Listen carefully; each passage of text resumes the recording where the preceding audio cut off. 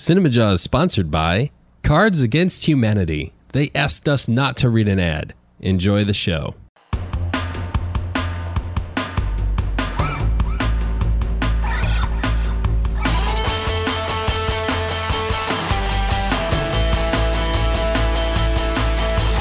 You're listening to CinemaJaw, the greatest movies podcast ever, recorded on location at Cards Against Humanity in Chicago. My name is Matt Kay, and with me is... Rye, the movie guy, and sitting behind the glass inside the fish tank is Filmy and Phil.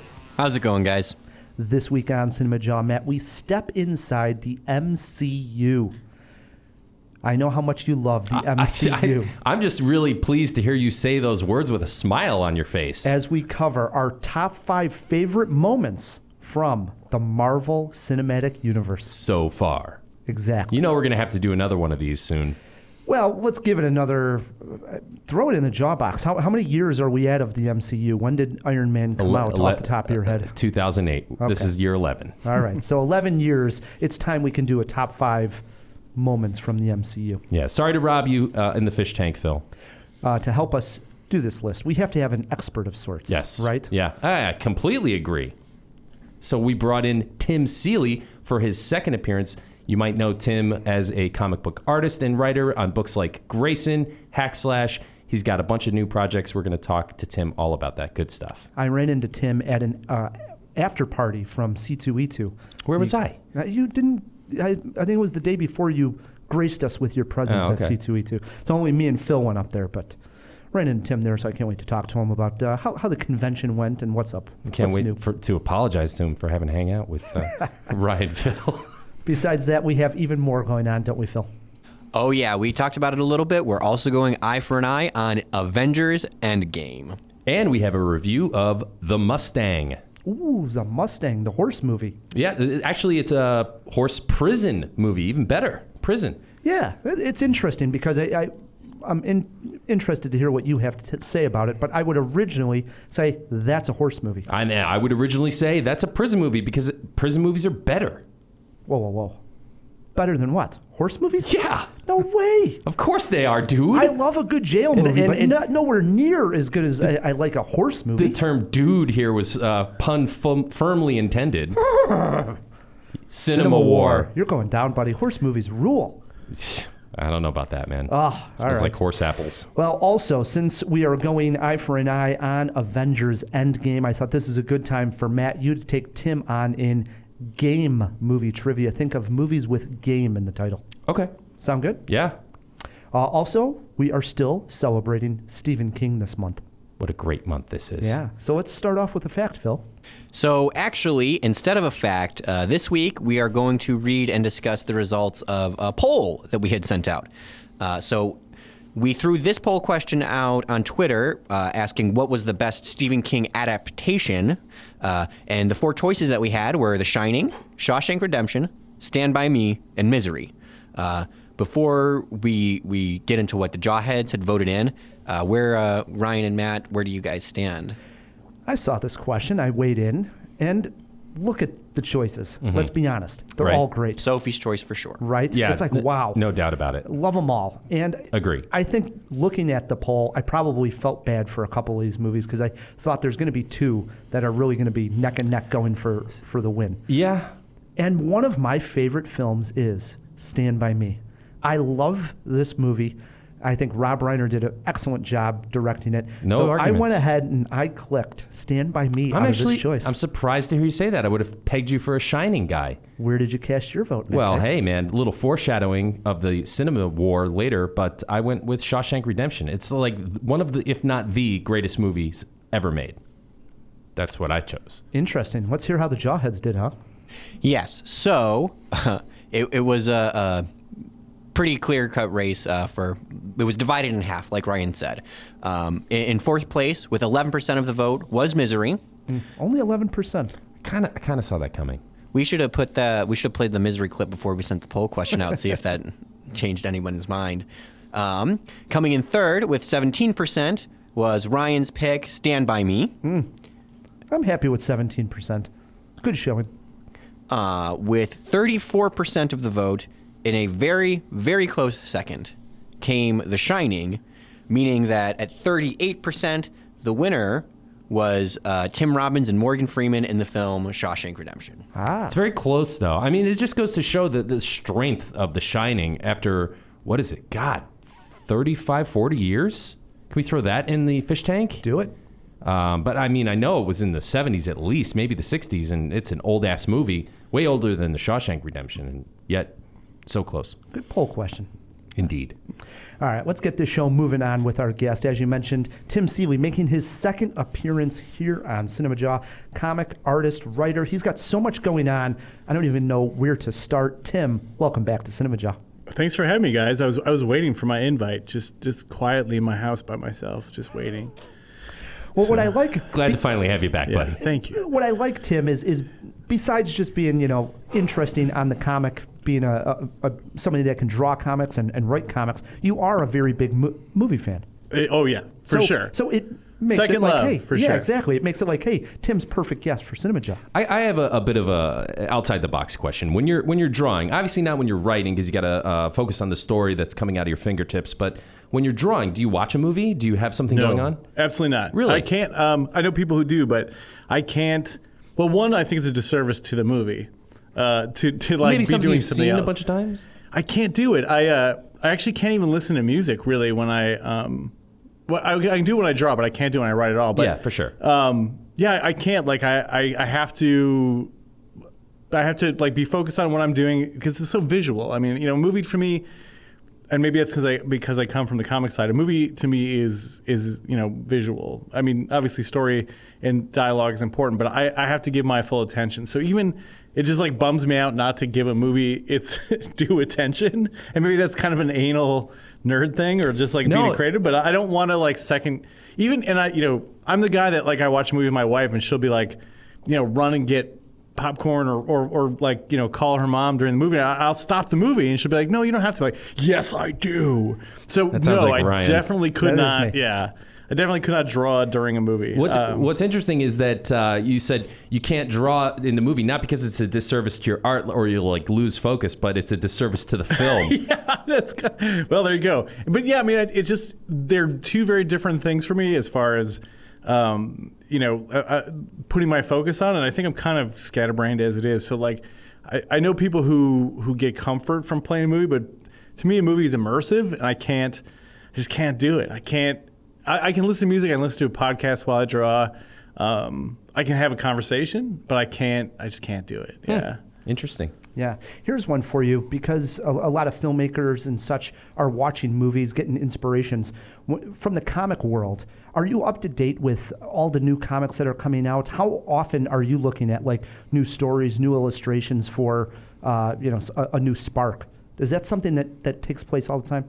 Oh yeah, absolutely. I mean, I kind of tend to, and I've always been this way, it's really hard for me to read current comics that are sort of coming out from the mainstream unless I have to. Like, certainly if I'm working on DCU books or Marvel Universe books, I'm reading their other books because I need to know that information. You got to be up on the stories. I have to be up on stuff. But as far as enjoyment, it's really hard for me to enjoy those. It's hard for me to enjoy contemporary stuff that I'm basically competing with in a weird way. So I do it, but it's not enjoyable. But I do read a lot of independent stuff, a lot of web stuff, because I've always been really interested in the new stuff, like people doing new things. So most of the comics that I read avidly for enjoyment are either creator-owned stuff, non-superhero stuff, or they're like, if I can support some Kickstarters and get some sketchbooks by some underground artists, or if I can get some stuff off DeviantArt or Line Webtoon, for enjoyment, as far as sparking off something and feeling inspired, I kind of have to see this new audience or this new creative stuff that is not like what I'm doing. I guess that makes sense. Yeah, I mean, I guess it's probably like George Lucas, who makes these really mainstream films, like going to see only trauma movies. I don't know, but I guess for me the creative energy doesn't come from the stuff that I know is done by my contemporaries, who, though they may be my friends, I'm fighting them for the same jobs.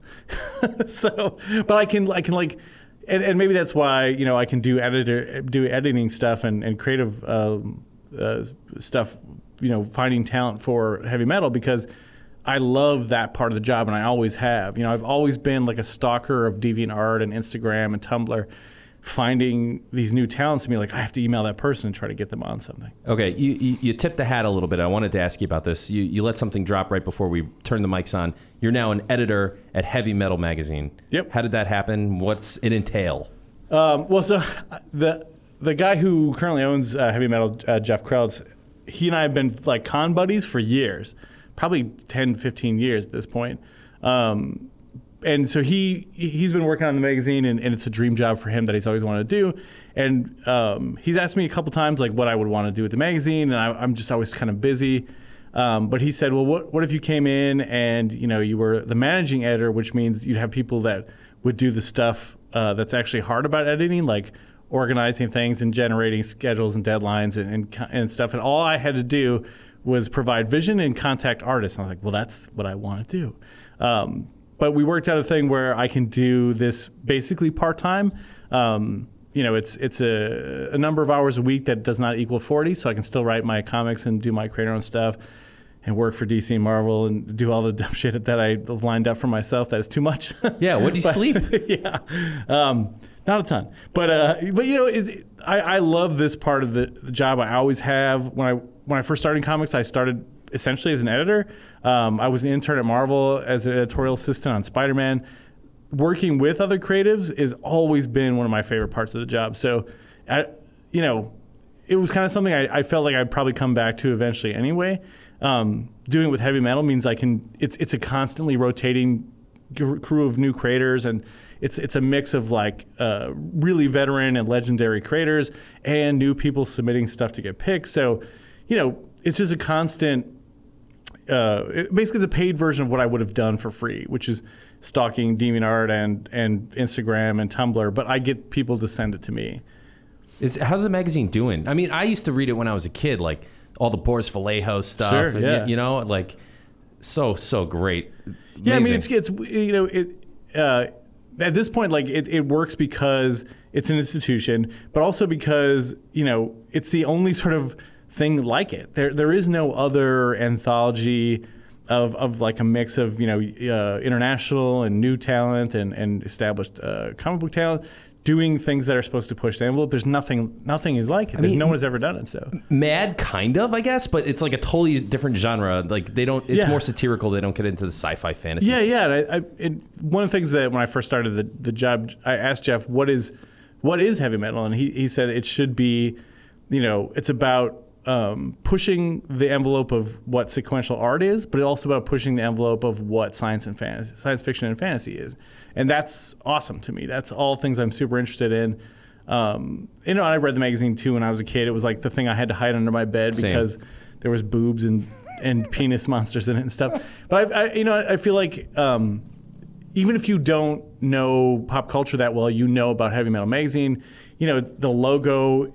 You could wear the logo just because you like the band Anthrax or something, because it's the only like branded music genre on Earth with a logo that everyone on Earth knows. Sure. So and the film, right? The animated the film. movie, and it's shown constantly. When we were kids, it was on Showtime and Cinemax and everything all the time. It's just been around forever. It's the first American animated movie. So. I think it has this long and really well respected history, and it's obviously it's tougher now because of there's so much competition and there's not a newsstand. I mean, I think the magazine flourished in the era of people walking to the newsstand on the way to work before they grabbed the train, and they picked up an issue of Heavy Metal, and there's no newsstand now. There's specialty shops, but Jeff's figured out some great stuff. He does a lot of things with heavy metal bands. So they'll team up with, Anthrax and Megadeth. We're just doing a book with Megadeth right now. We got some stories coming up with Ministry and Tenacious D and all these bands. So, because the comic book, the magazine grew so concurrently with the music genre that it has become so associated with it. There's lots of opportunities for us to turn bands' music into comic book stories and and for us to do that kind of stuff. So it's still chugging, man. It's still really well recognized. That warms my heart. Great to hear. For the comics that I see that you're working on, just to name a few here: Swamp Thing, Yep. Age of X-Men, Bloodshot.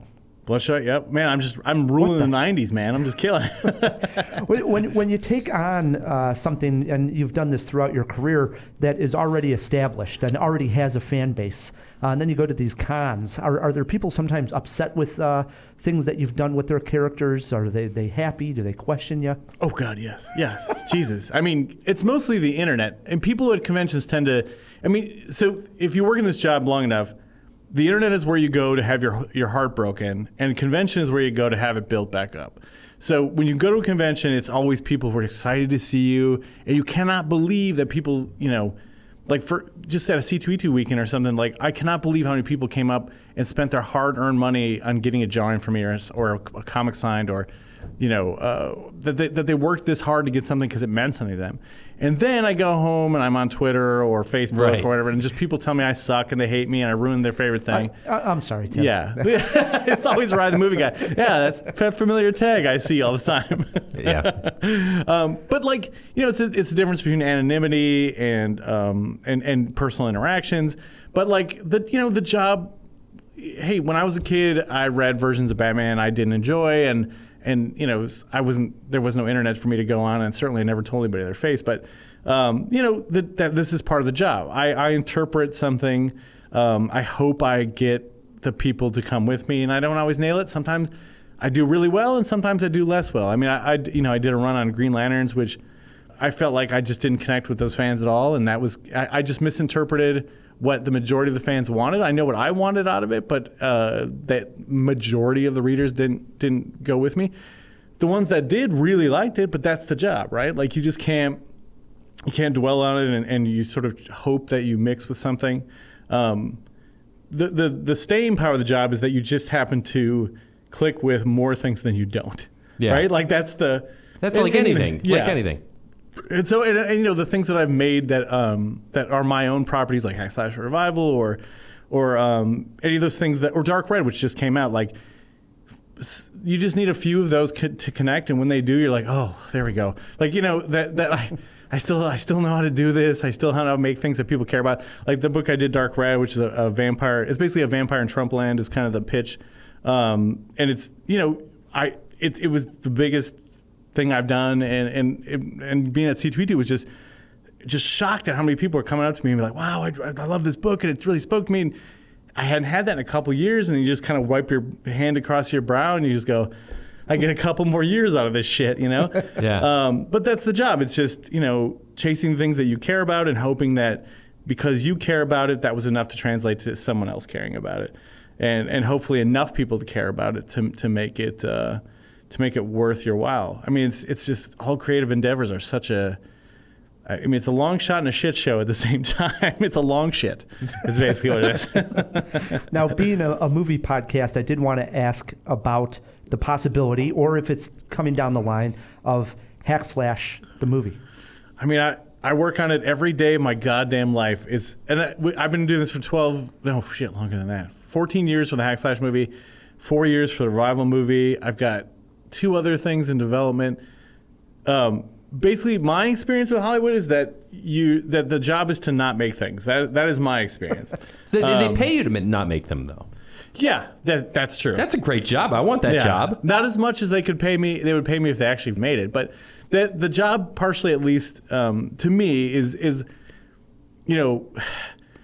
providing ideas and IP and sort of making something. We live in this era where no one wants to make films. I know so much about the underside of films now that I wish I didn't know. But film has kind of become this thing where the theater is for the things that are like Coca-Cola the movie. You've already heard of it. You already love it. Now there's a film, right? That's what the theater is for. Mm-hmm. And then now it's becoming this thing where in the Netflix and Hulu and Amazon Prime, and that's where we can try some shit, right? Like you can get a little bit more experimental, right? Yeah, and you can try for different audiences and stuff. So it's just watching the film business change in front of my eyes since I started in this. I have to believe that if you've been doing this for 30 or 40 years, you have to just be bleeding from your eyeballs. Like, it just has to be, because it's changed so much in the way that, amount of money that we'll spend on a movie. And every movie is a business unto itself, right? It's a new business. You just created a corporation. You just hired a bunch of people. You're hoping that you exist for a year and a half, and you pull out a corporation that makes money. That's it, right? That's the whole thing. And so, like, doing that from the inside, it hasn't ruined film for me, but it has certainly made me really open to the reality of the business of film. And it's weird. It's in a weird way. We're in an era where there's more opportunity than ever.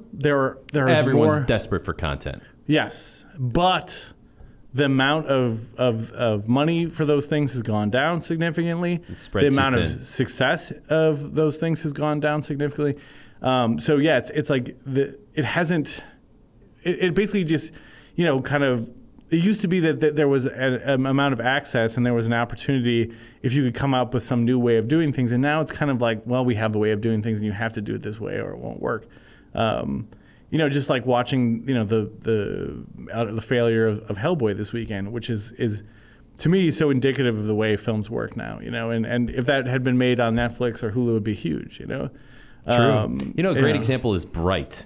Yeah, absolutely. Traditional film critics like Rye the Movie Guy just didn't get the movie Bright, but it found its audience regardless of the fact that it got panned by the major critics. And it's also it's a thing that you probably wouldn't go to the theater for that movie. Yeah, maybe not. It's not an event, but if you're sitting on your ass at home and your home theater, it was a Netflix event. Yeah, exactly. And if you've got a home theater, that's good enough. I mean, why go to the theater for something that you don't give a shit if you share it with other people? But if you just want to be entertained because it's a Tuesday night in Akron, Ohio, it's just that we've changed the way we consume films and what films mean. And now, you go see the Avengers movies because you can't imagine a scenario where you aren't there first to share it with everyone else. But it's an event, like you said. But you can sit home and watch Bird Box, and who gives a shit? Although that did become the water cooler moment of the week, right? It did. Yeah, absolutely. Yeah. And if that movie had been theatrical, I don't think it would have been that much of a success. It's not something people had heard of. It's just really interesting to watch. And being in comics, we're in the middle of that, right? We create things you've heard of. Aquaman, and we do that, and we provide ideas for all these Deadpool and like things. You'll go see it because you share it with everybody else. But like, we're also not in this opportunity where we can make a lot of original IP and I even hate to call it that, but we can't tell a lot of original stories that have a chance of people giving a shit about, Yeah. So it's interesting. It's, and everything grows together, and I have to stay on top of it, and I'm glad I come home, I don't watch TV network. I come home every night and my wife and I watch a movie or we go to see a movie. That's what we do at night, that we don't have some plans. So I still love film, and it hasn't ruined me, but it has changed my perception of how things are made. Well, kudos to you for watching a movie every night. Yeah, every damn day. He tells it what it's like, I do, I'll tell you. If we were guiding the Jawheads to one particular website where they can find out everything that you've done, purchase some of your comics, where do we guide them to? Or your Twitter or something. Yeah, just go to timseeleycreative.com. It has my art, and it has links of to the Amazon stuff, and I'm on Twitter at @HackinTimSeeley. And I'm on there all the time, so those are the two best ways to find me. Do it, Jawheads. Absolutely. We like to end our guest interviews with a silly cinema cue. You got something for Tim, Phil? Yeah, I do. I'm actually kind of excited to ask this question because Tim, during the regular interview, brought up a good point about the I guess valley between comics and film. Mm-hmm. So I guess it's not really. You get more books. But so in honor of Stephen King month, we always like to ask a Stephen King question. What Stephen King story would you be the most interested in writing and illustrating a comic adaptation of? Oh, man. I mean, there's been a few done, right? There's Dark Tower has been done, and The Stand has been done. Man, that's good. Yeah, man. I've read a lot of his. I like his short stories a lot. So there's a lot of those I would love to do. Yeah, man, there's this one actually, and there's a crime novel he did. I think it's called Funland, or it's a great. It's actually I love the book, but it's kind of non-traditional for him. He did kind of like pulpy, like a hard-boiled detective. Yeah, well, it's sort of. It's a guy who works the summer in the 70s at a like a amusement park. I can't remember. I think it's called Funland. But throw it in the fish tank. Yeah. Well, he can research it I would for totally us. do that one because it's really emotional. It's really good character-based stuff. But it's a ghost story. It's a really it's actually I loved it. It was a great King story. writing a ghost story? I know. Well, and he does it. It's He sneaks it in, huh? yeah. And it starts out sort of like the coming of age things that he does really well. It starts out like a Stand By Me, or starts out like something like that. But yeah, it's I think it would make a great comic. Awesome. Nice. We'll look forward to that. Absolutely. Tim Seeley will be sitting in on this entire jaw. He has his top 5 MCU moments, and I'm glad we got an expert, somebody that knows his comics. Yeah. And you know it because, full disclosure, I'm not the biggest fan of MCU. We or all comics. remember the Marvel ban. Right. So I'm not going to, this isn't going to be my strongest top 5 list. But you come around a little bit. I have. Yeah. Which I think come around a lot. Well, I remember when we originally had this conversation, I think the conversation was media versus genre, right? Mm-hmm. Or medium. It was the you felt like, well, comics are all this, but you knew it wasn't true. They're not all superhero stuff. They're not all right. It just happens that it took over. The superhero shit took over. Yeah, took over the film. Right. The No two doubt. have become somewhat synonymous, at least in American pop culture. Yeah. Yes. All right. Speaking of MCU, our eye for an eye, Phil. Oh, yeah. Eye for an eye this week is Avengers Endgame. After the devastating events of the Infinity War, the universe is in ruins. With the help of the remaining allies, the Avengers assemble once more in order to undo Thanos' actions and restore order to the universe. With a 3-hour and 1-minute runtime, Wow. It is the longest MCU film to date. It is directed by Anthony and Joe Russo, the brothers who also directed Captain America movies Winter Soldier and Civil War, and also last year's Infinity War. Ryan, we throw it on over to you. I saw on Facebook fellow critic Don Shanahan was and is still currently going through all the Marvel movies with his son. He's reviewing. And he is got a picture of the DVD special collection, and on there would have the hashtag Road to the Endgame. And I thought, oh my God, how painful to have to go back and watch these movies. There's some painful moments, but that's I'm an not enjoyable joking. trip. Come on. I've seen just about all of them. I think I'm missing 1 or 2. Wow, I could never go back, for instance, and watch Iron Man 2 or 3. I mean, literally seems like, wow, how dreadful. That said, it's an event film like Tim talked about. I'm caught up in the moment, Matt K. I want to get my review. I got my day off for our special screening. I'm interested. Well, you took the day off. Congratulations. That's great. So I need the bell? No, yeah. Okay. That's fair. I will say this though. There's a bit of trepidation, right? Because how do they top The Empire Strikes Back? I'm not sure Return of the Jedi did. When I was 6 or however old I was when that movie came out, I loved it. Ewoks and stuff, but most adults didn't like it as much. But I didn't think this first one was all that great. Infinity War. Okay, conversation over, man. Come on. I really didn't. I thought it was like it's an a awesome- long. great. I damn thought it was a great. long build-up for this film. I didn't feel that way at all, man. Liked it. Obviously interested, Tim. I mean, I'm super excited. I'll definitely be there. I agree that there is, going back and sort of looking at, you said Empire Strikes Back, there is something weird about making a movie that is not a complete unit. But it is tradition in film. If we go back to the 30s and 40s, serials were this way. Sure. Films didn't need to be this complete unit. We've kind of added that since then. If the Marvel Universe is kind of this ever-evolving, long meta story that drags you in, I'm excited about the fact that they're going to pull this off and probably nail it. They're probably going to stick the landing. The fact that they made Infinity War so compelling without it having an ending, in quotes, that's impressive. I think they'll stick the landing. I hope Phil, so. Right on track here. Interested. I mean, how can you not be, right? At the end of the day, this is probably the biggest movie of the past 10 years, right? In terms I'd of say yes. It might be the biggest movie in history. Right. Yeah. And I mean, if not for anything else, right? It'll be nice to get some release in general, right? Because I feel like no, seriously, I feel like everything that they've been doing is. You went and made it creepy, Phil. I did not. I did not. I mean, yeah. Release wasn't the right word, but like. I know what you mean. Like, because this is they've honestly pretty much since Iron Man 1. This has been like the plan. It's the culmination. Yeah, and so would you say, Phil, it's the climax? No, yes. It's not my fault that I have a dirty mind. Art imitates life. True. 4 interesteds for Endgame. I don't know. How do you feel about the title? You okay with it?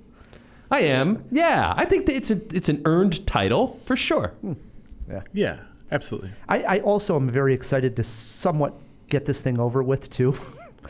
I know it's never going to be over. Yeah. I know it's never going to end. But well, this definitely this is an ending of sorts because I think a lot of the Avengers are going to be gone. In 3 hours, how are you going to make it with that little bladder of yours, Matt? We'll see. Maybe have some sort of strategy. I don't know. Right. We'll have our review next week, obviously, for sure. So absolutely. Speaking of new movies, Matt. Yes, The Mustang. A violent inmate is given the opportunity to train wild horses as a means to rehabilitation in this directorial debut.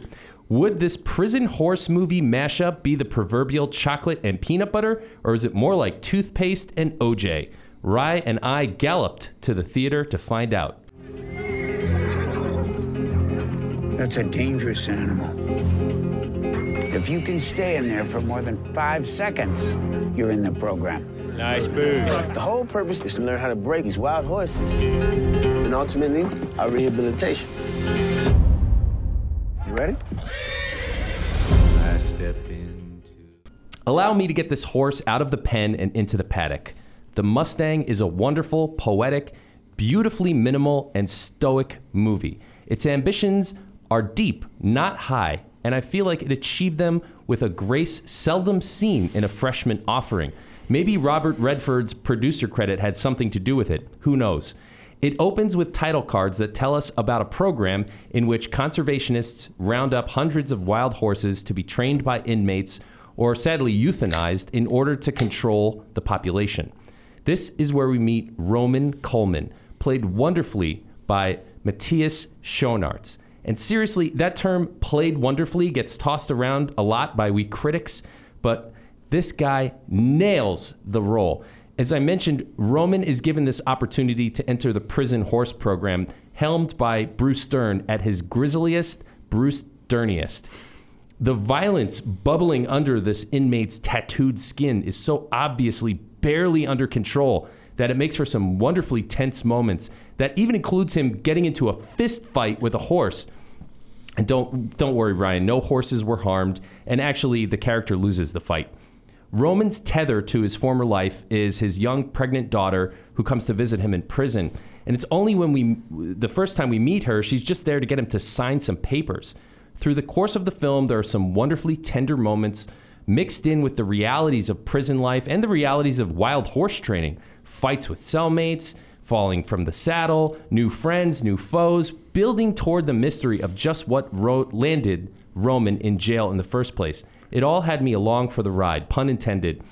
Where we wind up in the end is nothing short of lyrical. Get on this horse and ride it.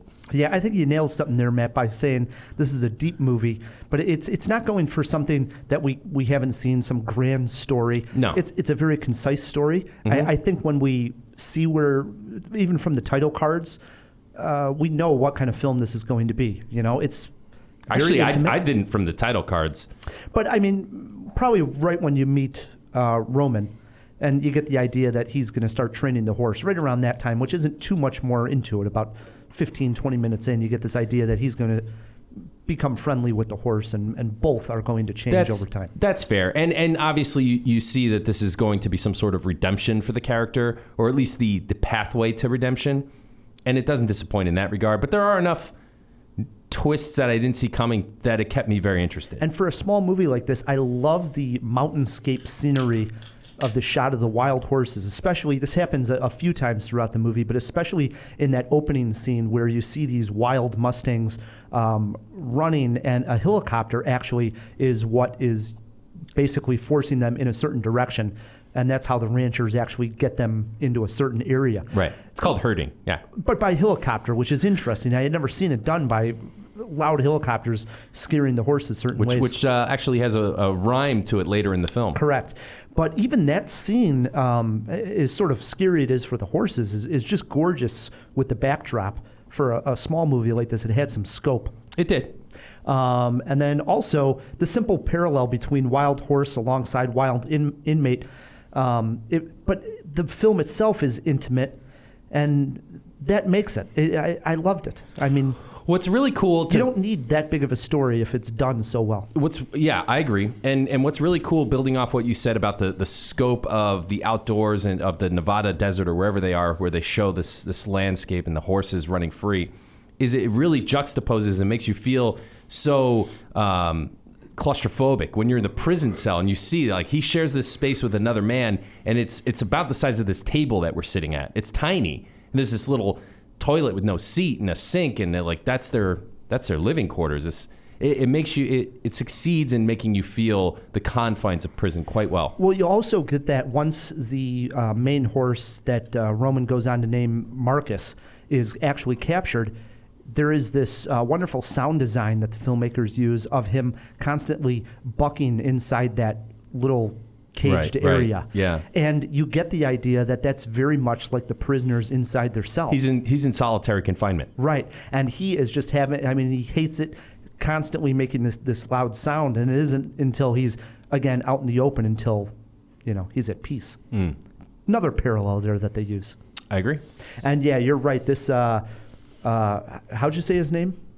Matthias Schoenaerts. Yeah, I actually had to research that. Okay, he was in the movie Rust and Bone with Marion Cotillard, and I love him in there, and I've seen him in a few other things. But this is his best. Oh. And you are right; he is so tense, and it's scary at moments. You don't know what this guy is capable of because his fuse is so short. His fuse is short. He's in prison, right? Obviously for something violent, but we have no idea what it is. So you don't know if he's just going to fly off the handle and murder the next person he sees.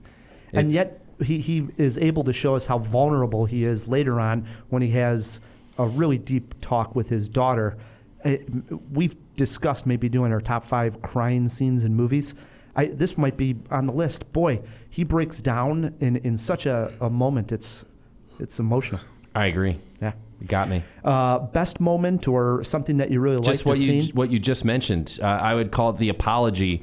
He has this moment with his daughter, and he just breaks down. She does too, to some degree. And you could see him trying to choke back the tears and be this tough guy from his former life, but it's a losing battle. Yeah, I had tears come down the cheek at that point.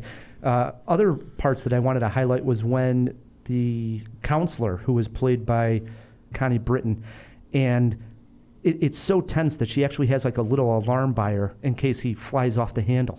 Yeah. So you realize that there's guards right outside just in case this guy starts to go nuts. Right. Pretty nuts. And then also all the scenes with his daughter. And then, of course, you've mentioned him, Bruce Dern. How great is Bruce Dern? Bruce Dern is Bruce Dern. I don't know if he was great, but he's just Bruce Dern. Oh, he's wonderful. When Roman actually fights the horse, I love Bruce Dern is so pissed at him for hitting the horse. Yeah. He's just a great character. I agree. He was a great character. Bruce Dern played him well. Any issues or dislikes? Yeah, I did. I had a bit of an issue with the roommate confrontation. In fact, that whole plot thread never really felt right or gets tied up. It's a bit out of place. And I don't want to explain it too much, but he sort of gets blackmailed into smuggling some of the horse tranquilizers to his cellmate.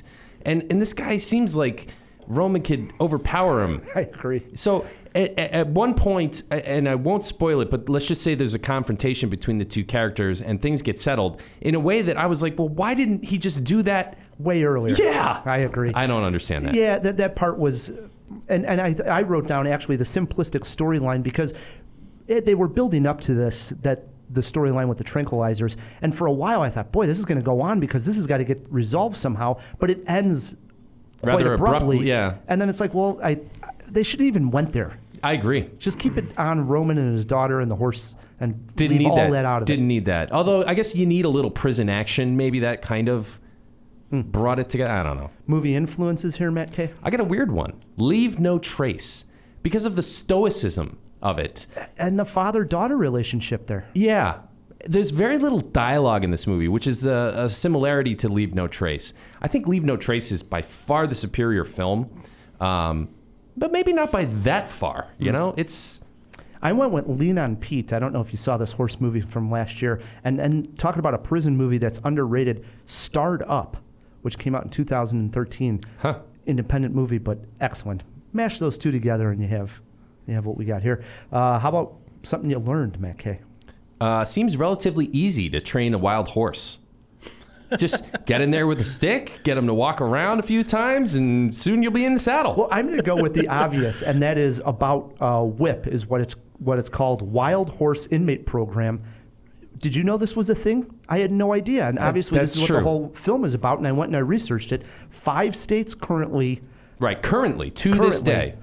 Still are involved in the program, and the results that they're having of inmates actually, having some reform and coming around because they're now attached to a horse. What's it called? Recidivism, right? When they reoffend? It's way down. It's way down. So, I mean, the program works, and it only makes sense because, horses have a way to, touch your soul. Right. Well, I think what it is it's about caring about something outside of yourself, which hopefully helps people understand. Everybody loves horses, is what I learned. Matt, how about a movie poster quote? Saddle up for the Mustang. I went with, save lives, train horses. All right, Ryan. I like it. I enjoyed both those. Yeah. How many Jaws, Matt Kay? I'm giving this one 3.5 Jaws. I'm right with Maybe you. it's because we haven't gotten this quiet indie movie yet this year, and here it is finally. So I was kind of waiting for this movie. Like I mentioned, it's not as good as Leave No Trace, which came out about this time last year. But damn it if I didn't like the Mustang. I did too. 3.5 Jaws for me as well. Mustang is currently playing nationwide, so check it out. And if you have seen it, you have Twitter pulled up, shoot us a tweet at CinemaJaw, or you can always email us your thoughts, feedback at cinemajaw.com. No superheroes in this movie. Huh. Right? Right. No. Bruce Stern counts, right? There were no after credit scenes. The credits were beautiful because it actually does show the real life, inmates with the horses, which was pretty cool. But there's no Stan Lee cameo. It's missing a lot of things that we're about to tie into our top 5 MCUs.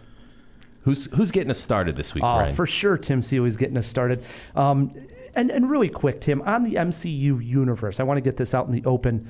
Matt, obviously, he always talks about how it's, what's the line you use? The greatest cinematic... I say unparalleled project in film. We've never seen anything of its like. That's true. I mean, since the Universal monster movies, right?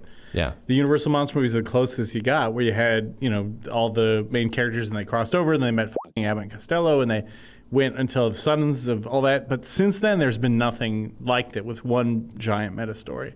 I mean, it's really the only thing like it since the Universal monsters. Right, and they're trying to reboot that and everything else, but it's just not working.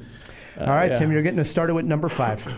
All right, I'm going to go with, it's not my favorite Marvel movie by a long shot, but the Iron Man rescue scene in Iron Man 3, where you get to see Tony finally kind of do something super heroic. A lot of the Iron Man movies have been Iron Man fighting dudes that pissed him off, but this is him saving a bunch of people. They drop out of the airplane. He has to figure out a way to get all these people to the ground safely. I love that scene. That is a great scene. I forgot about it, but that is a really good scene. It's a good scene. It's a Shane Black directed movie, which I was bummed that I didn't like it as much as I thought I should have, but that scene is great. It's innovative. It's funny because he calls it the Barrel of Monkeys, so it's Shane Black doing what Shane Black do. It's not set at Christmas, but other than that, it's like this really innovative, but it's also a heroic moment. He saves a bunch of people's lives. For me, superheroes, that's what they should be doing, and it's one of those great moments. I like it. That brings it to me at number 5. I have Piss Off Ghost when Thor meets Korg in Thor Ragnarok. Pretty much all of their interactions are great. It's the director, Taika Waititi. He's doing the voice. Voicing Korg. And he's the best. He's the best. He talks about the revolution, but I didn't print up enough pamphlets. But it's so funny, too, because that character is from the comic. Sure. Written by a buddy of mine, but he made him, like, Korg is a pretty serious guy. And then they do the movie, and then he speaks. He's got Taika Waititi's voice, and so it's hilarious. Like, you couldn't... it's just a casting. It's a casting moment. It is. Make him Taika Waititi. It's hilarious. Yeah, that's all you need. Turns out that's all you need. But piss off Ghost when Loki walks through the wall. That's the best. Yeah. All right. Mine, again, maybe a little pedestrian here. Hopefully you guys like these picks. My number 5 comes from the original Thor movie. That was just titled Thor, right? Didn't have a... Yep, Thor. Okay, so just Thor. And this is conventional. It's sort of Thor when he's in the coffee shop and he's down at Earth and he's still acting like the god that he is. And the particular scene is they're eating breakfast and he gets done drinking the coffee. And he's like, it's a drink I really like. And then he slams down the glass like he would a beer. And he's like, I'll take another. And they're like, well, just ask. And he's like, that's what I did.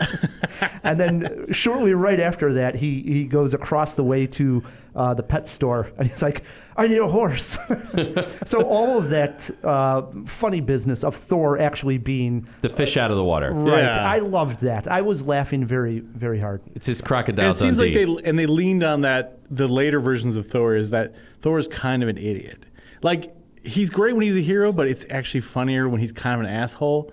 Like, he's a well-meaning asshole. Like, by the time Ragnarok comes around, he's just a movie of well-meaning asshole, right?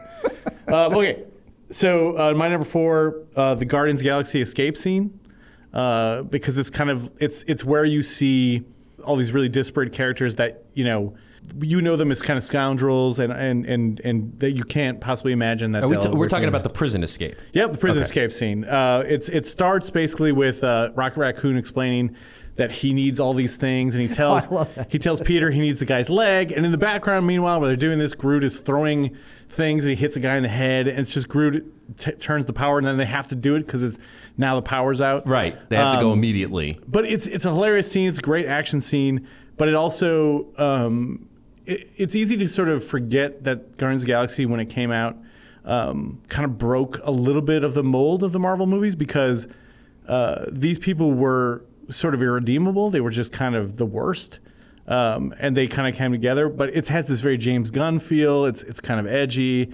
It's a little bit dangerous. And then at the end of the scene, Peter is the joke, right? He just pays this guy to get his leg. Everybody else does this badass action shit. And then at the end of the scene, Peter's like, well, I got the leg. He gets the leg, but he has to go get the thing that's actually important to him, which is the Walkman. So he goes back in with the gem and uses his weapon, and that's the only reason they stick around is because he's took it. But he goes to get his headphones, and it's a great character moment. The stakes are high for everybody, but he cares about being able to listen to Jimmy Buffett, and it ends with this Jimmy Buffett song. It's such a great scene. I love it. But that was his connection to his mom, so it's absolutely. It's very personal. They turned James Gunn's affection for 70s easy listening into something really human and personal. Yeah, and not to mention humorous. All right, swings it around to me at number 4. In all honesty, I also had Guardians of the Galaxy, but foreshadowing, I think it might be on someone else's list later on. So I'm going to sub one out here, and I'll go with Avengers. I think this moment was in Age of Ultron. You guys can correct me if I'm wrong, but it's the love story between Hulk and Black Widow when she says the sun's getting low, big guy. Yeah, I love that she could talk down the Hulk. That she actually kind of had the chutzpah to like approach the Hulk when he's kind of raging out and just put her hand out and calm him down. It's a cool moment. One of the better moments from that movie. Yeah, it's not a great movie, but there's some great character moments in it. Yeah. My number 4 might not be, it is from the MCU, but it wasn't as big of a movie involved with the main storyline, but it comes from Spider-Man Homecoming. Uh-oh. And this is when Peter Parker meets her parents on the way to the prom. The door opens and everything clicks that her dad is, obviously played by Michael Keaton. What's the character's name? The Vulture. The Vulture. And that entire car ride, I mean, really the entire scene. That was my 3. Yeah. That's my 3. that entire scene. And I think for me, not being the biggest Marvel fan and hyped up on these movies as much, I think they need more of these moments with the two characters of the tension and get rid of all the CGI sometimes. I love that moment between Michael Keaton and this young kid who plays Peter Parker. Love it. My favorite scene. So that's my number 3, and the reason I love that scene is a lot of what you said, but it's also the most Spider-Man scene in maybe all the movies that they've done about Spider-Man, because the Spider-Man balance was always about a kid has to balance his life as Peter Parker and Spider-Man, and it's completely shown there in every possible way. The conflict is that he's got this girl that he wants to impress. The father, obviously they have issues, but the whole thing is that he saved his life, right? He says, you saved my life, you saved my daughter's life, I'm going to give you that one. And then he ends that scene by saying, I just saved your life, so now we're done. Like, it's this really veiled threat. It's great. It's the conflict of Peter Parker, the teenager and the superhero, the self-interest of a teenager versus the interest of others, of the superhero. It's a perfect scene. It's my number 3. I totally agree with you. Yeah, there we go. No arguments Got here, Tim guys. Seeley on my side. All right. I am going to dip my pen back into the Guardians well for number 3. It's sort of the redemption of Yondu. And the moment I think it all comes crystal clear, it really gels. He's the blue guy. He's the blue guy, yes. Is when he is floating down on his arrow, and he and Star-Lord are having this moment. Star-Lord finally realizes that really Yondu is his father, and but then he realizes how ridiculous he looks floating down on this arrow, and he's like, "You look like Mary Poppins," and he goes, "Is he cool? Yeah, he's cool. I'm Mary Poppins, y'all." Sometimes I just shout that out for no reason when I'm walking around. Love that scene. It's also that scene is also really Marvel in that a thing that they always did in all Marvel comics was that a lot of times the worst people still had humanity. They still had heart, and like Hawkeye started out as a villain, and Wolverine too. Wolverine started. These bad guys would show you their heart, and that's a great Marvel moment. My number 3 comes to us from a movie that actually helped end what you had mentioned earlier, Matt, was my Marvel ban. This is when I was trying to get people to watch small films and banning these Marvel films. Don't try to justify your ignorance. And then Marvel went ahead and cast Paul Rudd as Ant-Man. And That's what did it? I knew I had to see my Paul Rudd in Ant-Man. And there's a lot of great moments in there, but I love the suitcase fight scene. Yes. Where everything, obviously, they're in the miniature stage, and so everything inside this briefcase is rolling at them, and it's like giant lifesavers and all the scraps that would be in there. And at one point, the Hornet, is that the name of the Yellow bad guy? Jacket. Yellow Jacket hits Siri, and The Cure. And The Cure comes Right. on. I will annihilate you. Playing Annihilation by The Cure. I love it. And just the creativeness of having these people inside the briefcase, which then goes, outside of this helicopter plane thing and falls like in the water, and Paul Rudd comes back, or the Hornet comes back full size. It's great. Creative. Big fan. Both Ant-Man I'm really movies, I glad think, are you. really good. So, among a certain kind of fan, Ant-Man are their least favorite, but I think the Ant-Man movies are the most welcome sort of breath of fresh air of the Marvel movies. They're heist movies ostensibly. At least the first one, yeah. And they're light and they're charming, and kids love them. It's easier to show that movie to a kid than it is some of the other ones. Even Avengers, the first one, I'm saying. Yeah. As cool as it is to see Thor and Captain America slugging it out and the Hulk, it's kind of a heavy movie, right? Yeah, like the Battle of New York. Ant-Man is like an intro Marvel movie, I think. Yeah, I agree. Maybe this is why I like it so much. Yeah. Number 2 for me, I picked the Iron Man and Cap fight in Civil War over Bucky. It's so emotional. They built a lot of this up, but it's also really heartbreaking because the reason that they like each other is the reason that they're fighting. Because Cap's loyalty is what makes him fight Iron Man, and Iron Man's drive and direction and the things that sort of Cap leans on him for is the reason that he can't let this revenge go. That this was all about his legacy and about his parents. It's great, and it's a brutal fight. It ends with a callback to Captain America: First Avenger when Iron Man is kicking the shit out of him, and then he says, "Cap, stand down. It's over." And Cap stands up and says, "I can do this all day." And it's a great goddamn callback. It's emotional, and it ends with this we don't really know who's the good guy. You get to choose. I think it's also a Marvel thing. You know, people disagree.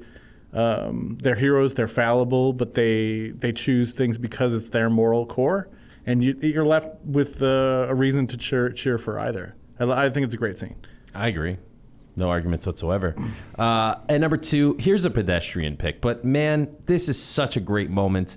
I love it. I sometimes just put this up on YouTube for the hell of it.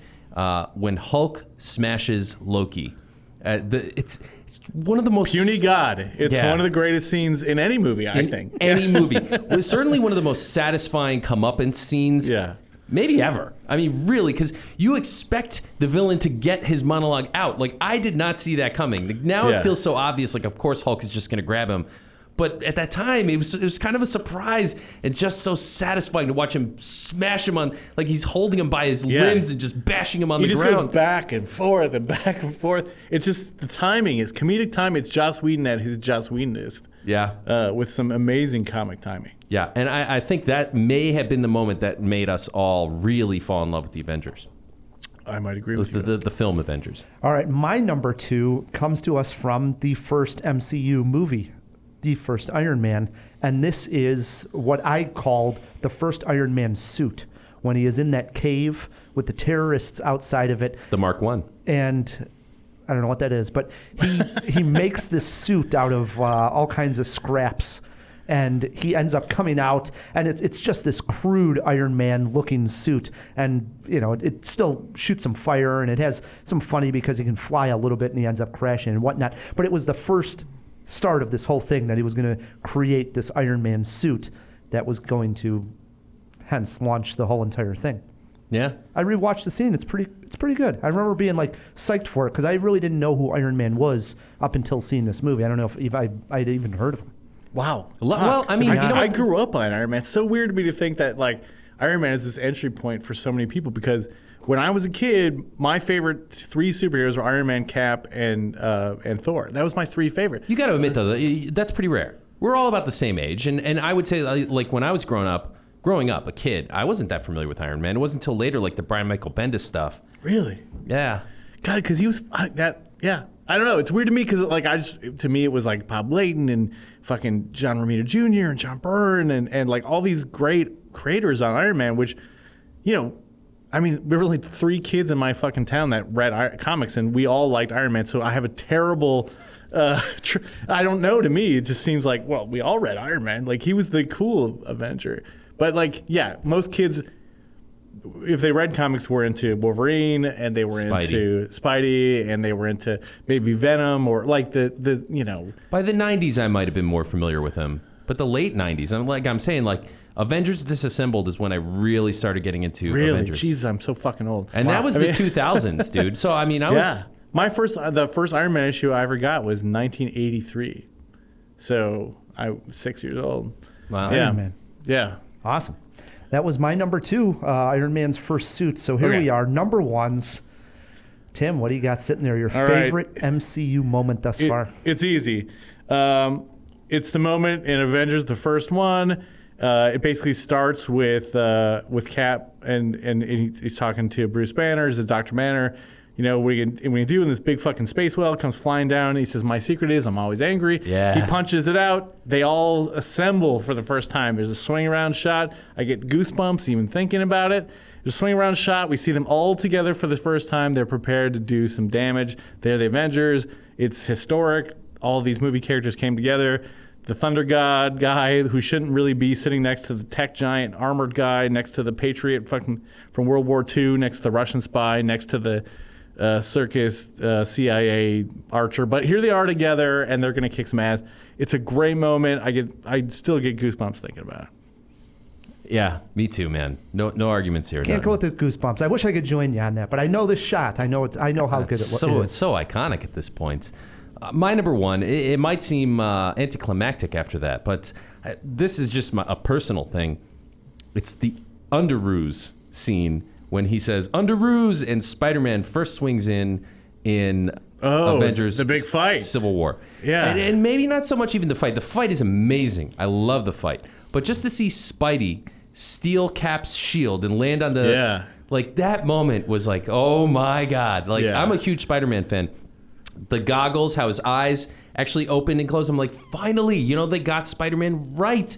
After all these years, like, these people get it. There's no organic web shooters. All the little things that bothered me about all the other Spider-Man movies, gone. Like, finally, we have the real Peter Parker in a scene on the big screen. I have no issue with the Tobey Maguire Spider-Man 1 Yeah, they're and 2. good units. But you know what's that very fight scene, the other thing that's fucking great about it is there's the scene where Cap and Spider-Man are fighting, and Spider-Man is just like, I can't believe I'm fighting Captain America. And they have this conversation about New York. And he says, I'm from Queens, I'm from Brooklyn. Like, that is so Marvel. The whole Marvel thing, they were New York. They chose to not set their things in Gotham or Metropolis. They chose to set it in New York City. And that meant that their characters had boroughs and neighborhoods. And that is so beautifully Marvel. I love that part. I do too. Good. Yeah. All right, my number one, and it is the best scene so far in the Marvel universe, so I'm glad I get to say it. I've said before, I'm a huge fan of Guardians of the Galaxy. It would be my favorite film. And so the most emotional, that I couldn't believe that I was actually emotional about some tree character protecting all of his other mates at this point. But it is Groot's sacrifice when he grows all his limbs, trees around the rest of the Guardians, and they all say, he says, "We are Groot."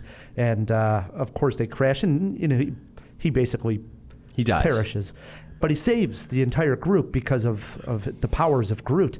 And at that point, you don't know that Groot's going to come back. We have no idea. So it was terribly sad, and that Raccoon is broken up. He can't believe that he sacrificed. Well, is the whole thing is it's really nice. It's touching. I agree. Is the new Groot? Is it the same Groot? You don't know. Well, I mean, and to me, one of the most amazing things about in Marvel movies, I'm glad you brought that about Guardians of the Galaxy, is I knew Groot and I knew Rocket Raccoon since I was a kid, but watching that movie with my mom, right? She's a nice 64-year-old woman from Wisconsin. And for her to get emotional about a Rocket Raccoon and a fucking tree monster that is just like, that's how the talent of these creations are, because they made these things work for everyone. Like, I couldn't have passed... I think I distinctly remember explaining to my mom when I was like 10 years old, I was really upset because Captain America got replaced by a U.S. agent. And I was like trying to explain to her, and she's like, I don't know what you're talking about. But she went along with it. But for me to share that moment of Groot dying, it's validating. The monster from Planet X, whatever, like that. No, it's not as validating. It's just sort of like, it speaks to the universality of these things that they're so pure and so creative that they can translate to so many other things. And maybe people don't want to engage in the medium of comic books, to their loss, but at least the stories are relevant, And I'm right with your mom on this. I never had heard of the Guardians. I remember, in fact, Matt showing me the trailer for Guardians of the Galaxy, and my reaction was like, this just looks ridiculous. This talking raccoon, this green lady. I'm never going to see this movie, Matt. And it turned out to be my favorite MCU movie. See, Ryan. So I'm capable of... quick honorable mentions before we go to break. I had Captain America's... I got Bucky, is that his name? Bucky, Winter Soldier, Yeah, the ending fight, I thought that was really well done. And then just recently, Captain Marvel, Only Human scene, or You're Just Human, or whatever it is. Well, the whole thing where you get knocked down and you come back. Yeah, really great. Yeah, it's a great moment. And then Star-Lord's introduction in Guardians. The first time we see him trying to steal... his Indiana Jones moment. His Indiana Jones scene, that's what hooked me to the movie. I was like, oh man, this is going to be like an adventure, space adventure. I'm in. Yeah. I had the other one I really struggled not to pick was actually, I don't love Guardians 2 as much as I like 1, but the opening scene where they do the Mr. Brightside, and they have it's not Mr. Brightside. Sorry, Mr. Blue Sky. Rubber Band Mr. Man. Blue Sky. I'm sorry, no, it's Mr. Blue Sky. Sorry, and they do the whole thing where they're going to capture this monster demon, and they're waiting for him, and then they just do this like one shot thing where. They go around, 360, and it's Groot dancing, baby Groot, right. But they do it's really a beautifully shot scene, and it's emotional and evocative, and it reminds you why you like these characters. Now they're a team, but they're still constantly bickering, and that's an amazing scene. Good I agree. One honorable for me. I mean, I could go on all day, so I kept myself to one. and it is the moment when Thanos meets young Gamora. She's a child, and he is basically decimating her population. Like all of her people, including her parents, are being killed by his children or his minions. But he has this like somewhat tender moment with her where he's showing her the knife and having her balance it on her finger and having her turn away from the violence. And I honestly think it gave Thanos a bit of heart, like absolutely, that he would care for this child. Like, but you have to think that Thanos might be right? That has to be that we might, to some degree, like, well, I think the way you went about this is wrong, but I get what you do. Right. He cares. So right? like a Killmonger. Yeah, right. Because in the original story, Thanos does it out of love, right? It doesn't work quite as well in the movie, but his original thing was the only thing he loved was death, right? That the only thing he loved, the spirit of death. And he did this all to impress her because he had nothing else. And this works in the same way, right? I think it works better. It works a little better in hindsight. But he's a tragic character, right? Like he doesn't have anything. And all he has is this sort of belief that he can make things better by hurting people, you know? Yeah. All right, if we missed your favorite moment from the MCU and you have Twitter pulled up, shoot us a tweet at CinemaJaw, or you can email us feedback@cinemajaw.com. What we're going to do is take a break, and when we come back, Matt is taking Tim on in game movie trivia, plus a cinema war looking at horses and jails, of all things. Stick with us. Let's all go to the lobby. Let's all go to the Hey, Phil. How's it going? Good, Matt. How you doing? Pretty good, man. I'm enjoying Stephen King Month, and actually, in honor of Stephen King Month, I thought of something kind of fun for us to do together, sort of like a bonding experience. Lay it on me. I love it. All right. Well, do you want to go see a dead body? A dead body? Yeah, a dead body. You know, that's the thing. Like, guys go and they have an adventure, and what would you do other than go and see a dead body? Play Atari? No. This is going to be fun, man. Come on. Let's walk down these train tracks. I know where it is. It's in the woods. Just follow me. And when we get to the end, there's probably going to be some bullies with knives, just like in that movie. Oh, yeah. I think I know which one you're talking about. Yeah, Stand By Me, right? Yeah. You know, that would be the perfect clip to play for this week's Stephen King clip. I could not agree with you more, Matt. Play it. You're gonna have to kill me, Ace. No problem.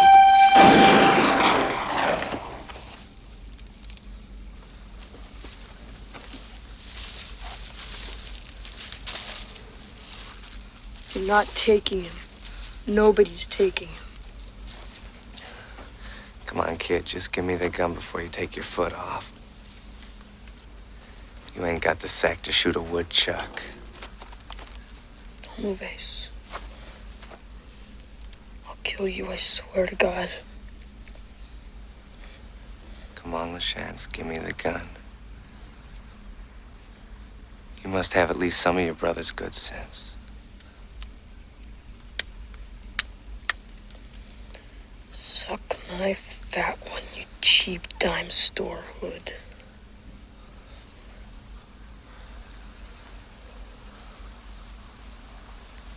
What are you gonna do, shoot us all? No, Ace. Just you. lobby to get ourselves a treat. Delicious things to eat. Hey Jawheads, it's Matt K with a quick reminder of this month's riddle. Here we go. My sister, yeah, where is she now? Most of you first got to know me as a kid when I made a movie with my friends. Luckily, it wasn't a train wreck. If you see me at a party, come and talk to me. I will tell you what it was like to work with Coppola 2 different times. Later, I became a model and then a young horror writer. Nothing bad can happen because watching over me is none other than Angelina Jolie. Who am I? Write us at feedback@cinemajaw.com with your answer, and one lucky Jawhead will win a prize pack or the chance to take me on in trivia on an episode of CinemaJaw. Good luck. Let's all go to the lobby to get ourselves a treat. And we are back on CinemaJaw, hanging out with Tim Seeley. And one thing I did want to ask you, Tim, was 2 C2E2s ago, we just happened to walk in, taking a break.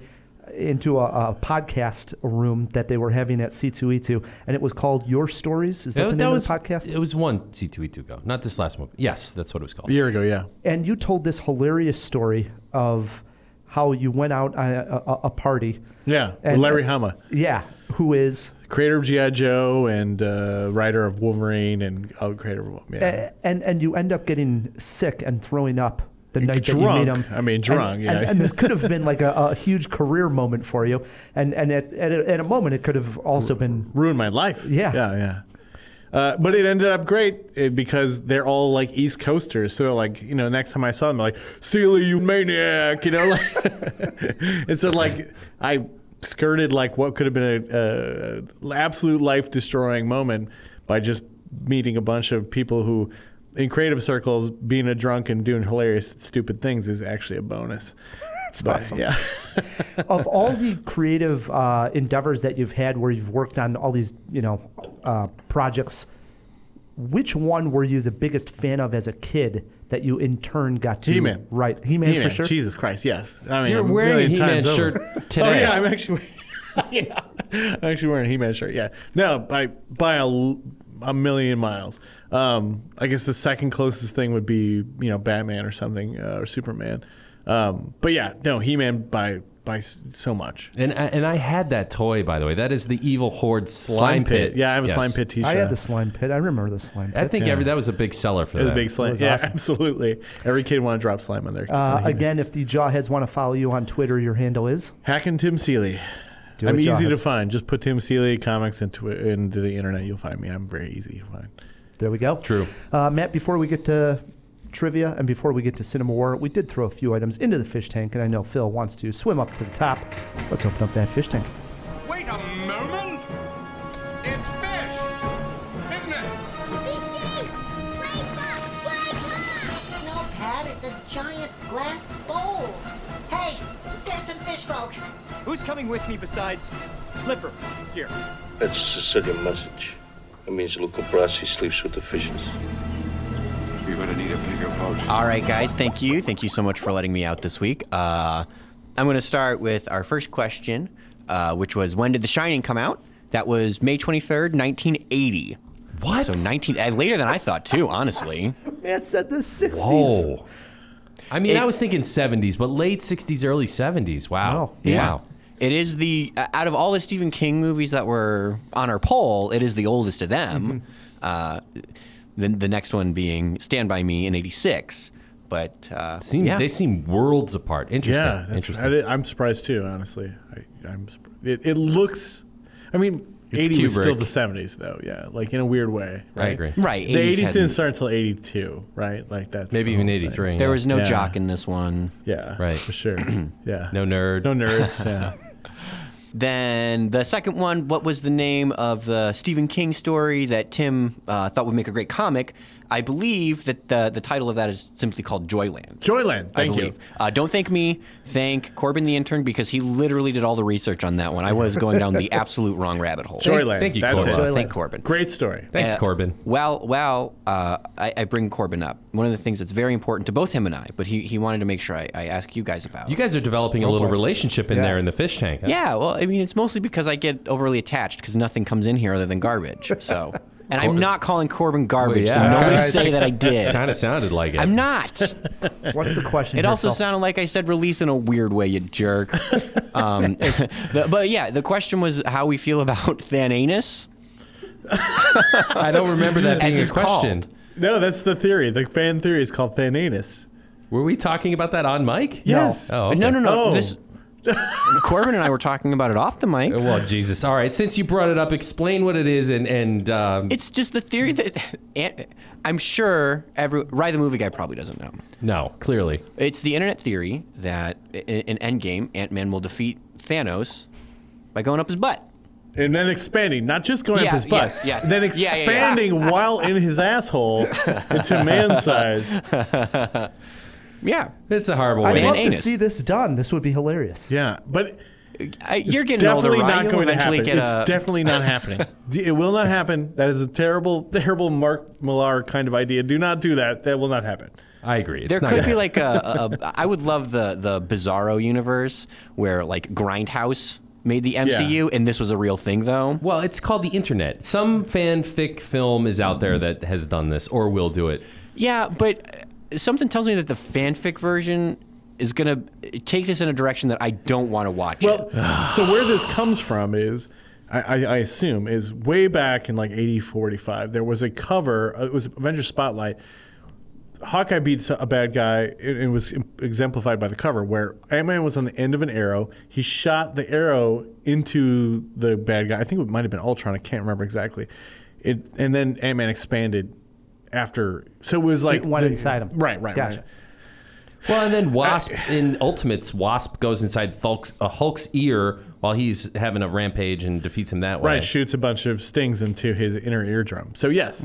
So it has precedent. Yes. Yeah. But they're just not going to go the there. pathos they've worked on to do that. I mean, well, I don't know. Nick Fury's eye scratch came from a cat, so I don't know. Maybe that was a little disappointing, wasn't it? No, not at all. Because anything would have been disappointing. The fact that it was from a cat makes it hilarious. By the way, in the Ultimate Universe, it was from Wolverine that lost his eye. So I think it's more funny that it came from a cat. Personally, I'll take it. I like it better.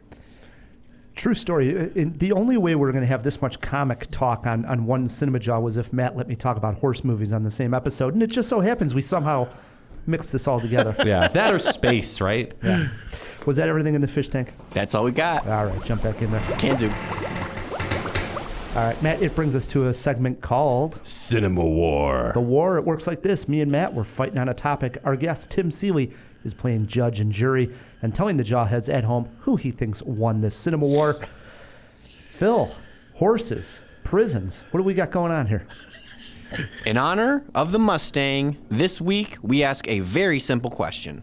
Which is better, a horse movie or a prison movie? Rye, obviously, you've got horse movies. Matt, you're going to be fighting for prison films.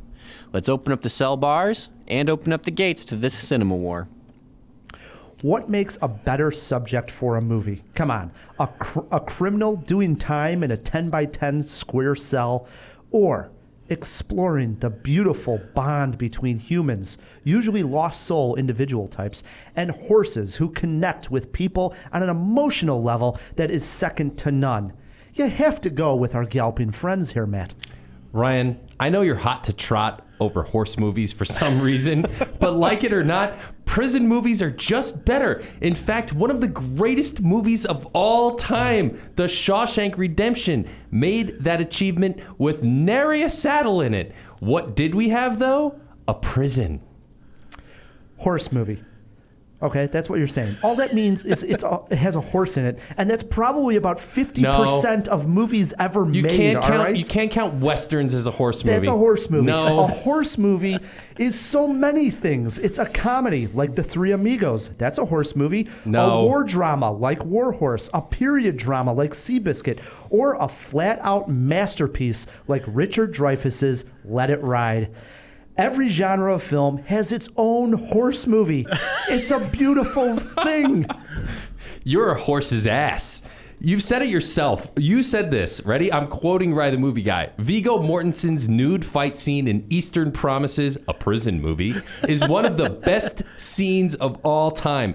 I could take it away with that alone, but I'll throw in The Green Mile since it's a prison movie. It's Stephen King month. Not a prison movie. Hey, that's a prison scene. Okay, listen to hey, this. You're counting The Three Amigos as a horse Turkish movie. Bath scene, a Turkish bath scene. All right, on a serious note, just recently, a jawhead on Twitter, Octavio was his name, sent me a link to an article by Slate Magazine. I kid you not, about 5 days ago. It was entitled, "We Are Living in the Golden Age of Art House Horse Movies."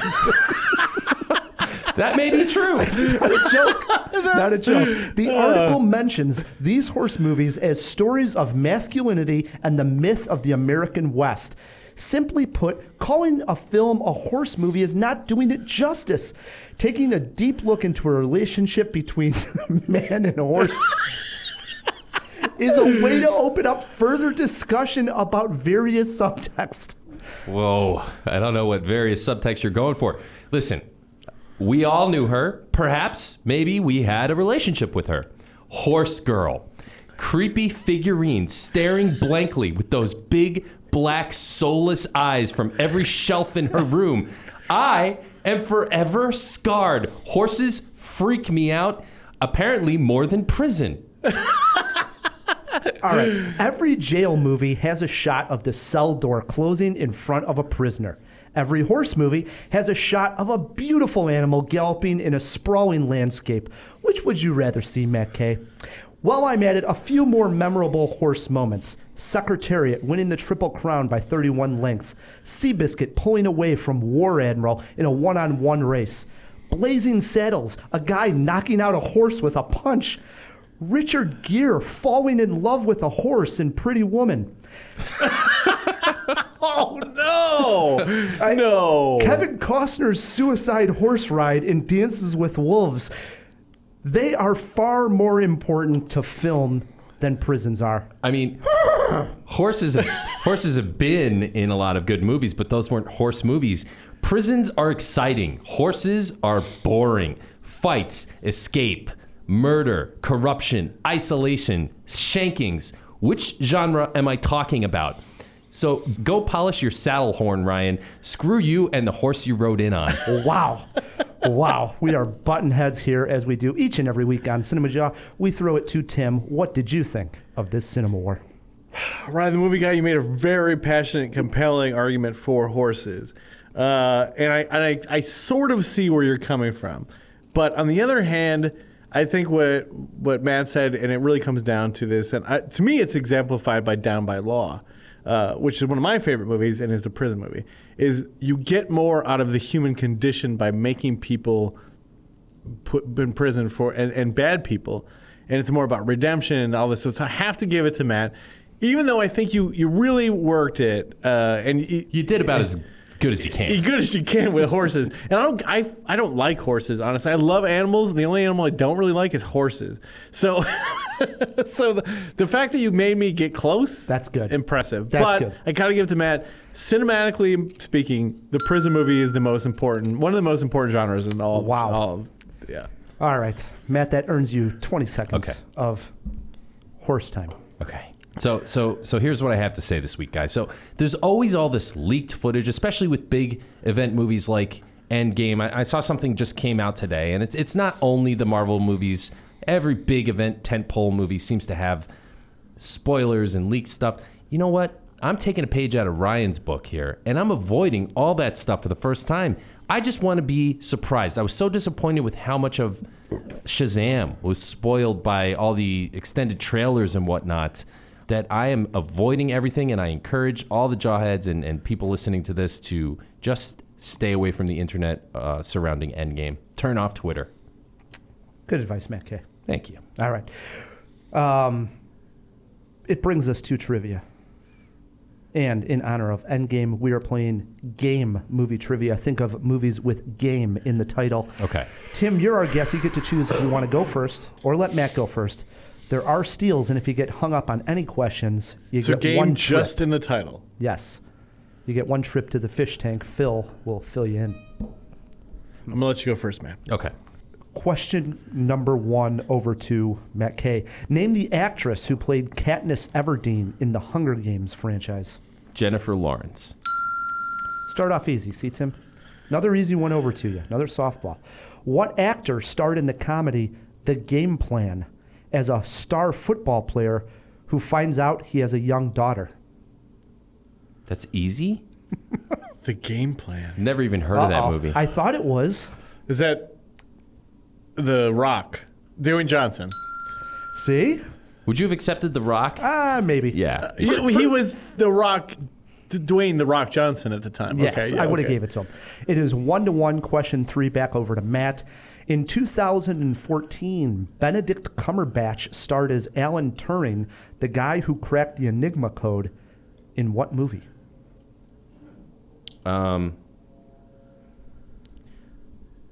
Okay, that was something game, right? It's a good guess there. Benedict Cumberbatch played Alan Turing. Name the movie. 5 seconds. Spy Game. I got nothing. You know this one? The Imitation Game? Nice. Yes. Nice. Nice steal by Tim. He takes the lead 2-1, and question 4 is over to Tim. The first time Harrison Ford played the character Jack Ryan was in this 1992 movie named Patriot Games. Get off of my plane. Is that one? No, that's Air Force One. That's Air Force One. Sorry, yes, my bad. please. It's now Harrison Ford, though. 3-1. Big swing here. 3-1, Tim. Question 5 over to Matt K. Matt, in 2017, Jessica Chastain played an Olympic skier who started to run a high-stakes poker game in what movie? Molly's Game. 3-2. I'm just waiting for the She Got Game question. Is that coming? 3-2, and question 6 is over to Tim. Spike Lee has directed one movie with the word game in the title. It came out in 1998 and starred Denzel Washington. Name it. You do have a lifeline if you need Lifeline. it. Whoa, into the fish tank we go. Phil, name the Spike Lee movie that has game in the title. Alrighty. Your clue this week, Tim. Matt literally just said it.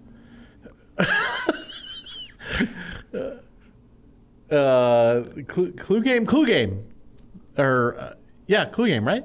Got is in the title. She Got Game. No, God damn it! Fuck.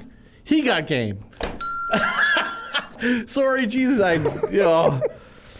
4-2. That Tim. was a bit of a shit show, but. Question 7 over to Matt K. What actress starred alongside Ben Affleck in the film Reindeer Games as Ashley, who helps mastermind a casino robbery? Ben Affleck and who in Reindeer Games? Yeah. Wow. Shit, I know this one. Okay. Originally, I was thinking of The Long Kiss Goodnight, and I was going to say... Gina Davis. But no, that's not right. It's not right. Is it Charlize Theron? God damn it. I was going to fight you on that one. I was going to try to get that one from you. 4-3. Comes down to the last question, Tim. You can win it on a walk-off right here. Name the actor who played the lead role of Cable in the 2009 movie Gamer. It's Josh Brolin. Whoa, it's a question. Come on. Okay, it is not Ray Stevenson. It's the other. It's the Irish guy. No, wait. Cable. Was it Michael? No. Wait. Gamer. Not Ray Stevenson. It's the other guy. It's the other innocuous, boring white guy who's in a lot of movies. Not Ray Stevenson. He's Irish, but he plays American all the time. God damn it. I don't know if I could give him a ringer for that one. No. Couple of seconds here.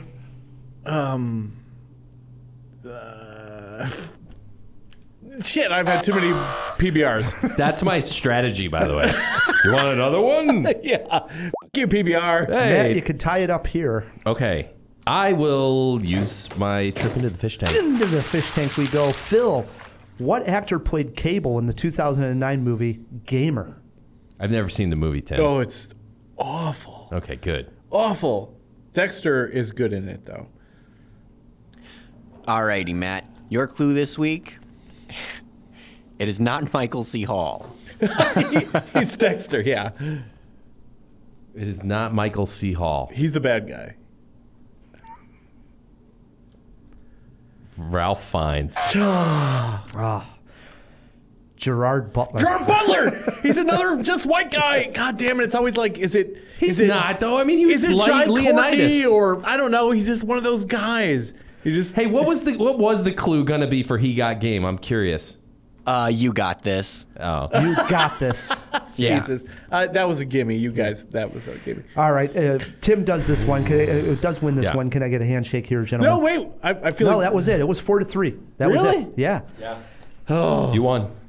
Rarely. If it came down to I thought we'd do Michael Douglas. I thought we were going The Game because I felt like There's a so David many good... Fincher we movie. got There's a no lot with Ender's games. Game. How about this? I was Yeah. just going to ask, better movie, War Games or The Game? The Game. With Michael Douglas. The Game is great. Better than War Games? Oh, man, it's tough. Yeah. No, it's not, actually. It's not. War Games. Really? Oh. The real jawbreaker was this. Age of the boring white guy, Gerard Butler. 43. Lock him in at 43. Matt, you got to guess.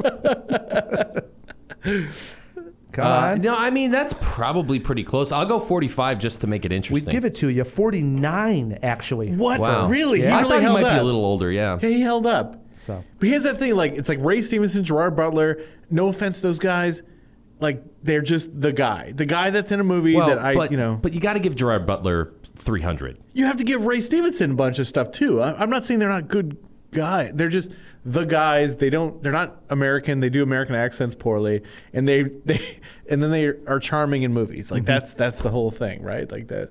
Yeah. There's a bunch of them. There are. speaking of charming, what a guest Tim Seeley has been on CinemaJaw. Absolutely. Brings us to the end of a great jaw. And first and foremost, we got to thank Tim for coming back on. Well, thanks for having me. I love talking movies. You know, I'd do it anytime. So awesome. Cool. We'll have you back for sure. And this time it won't take like 4 years. Oh, Jesus, was that long? It may be. Crazy. 3 years at least.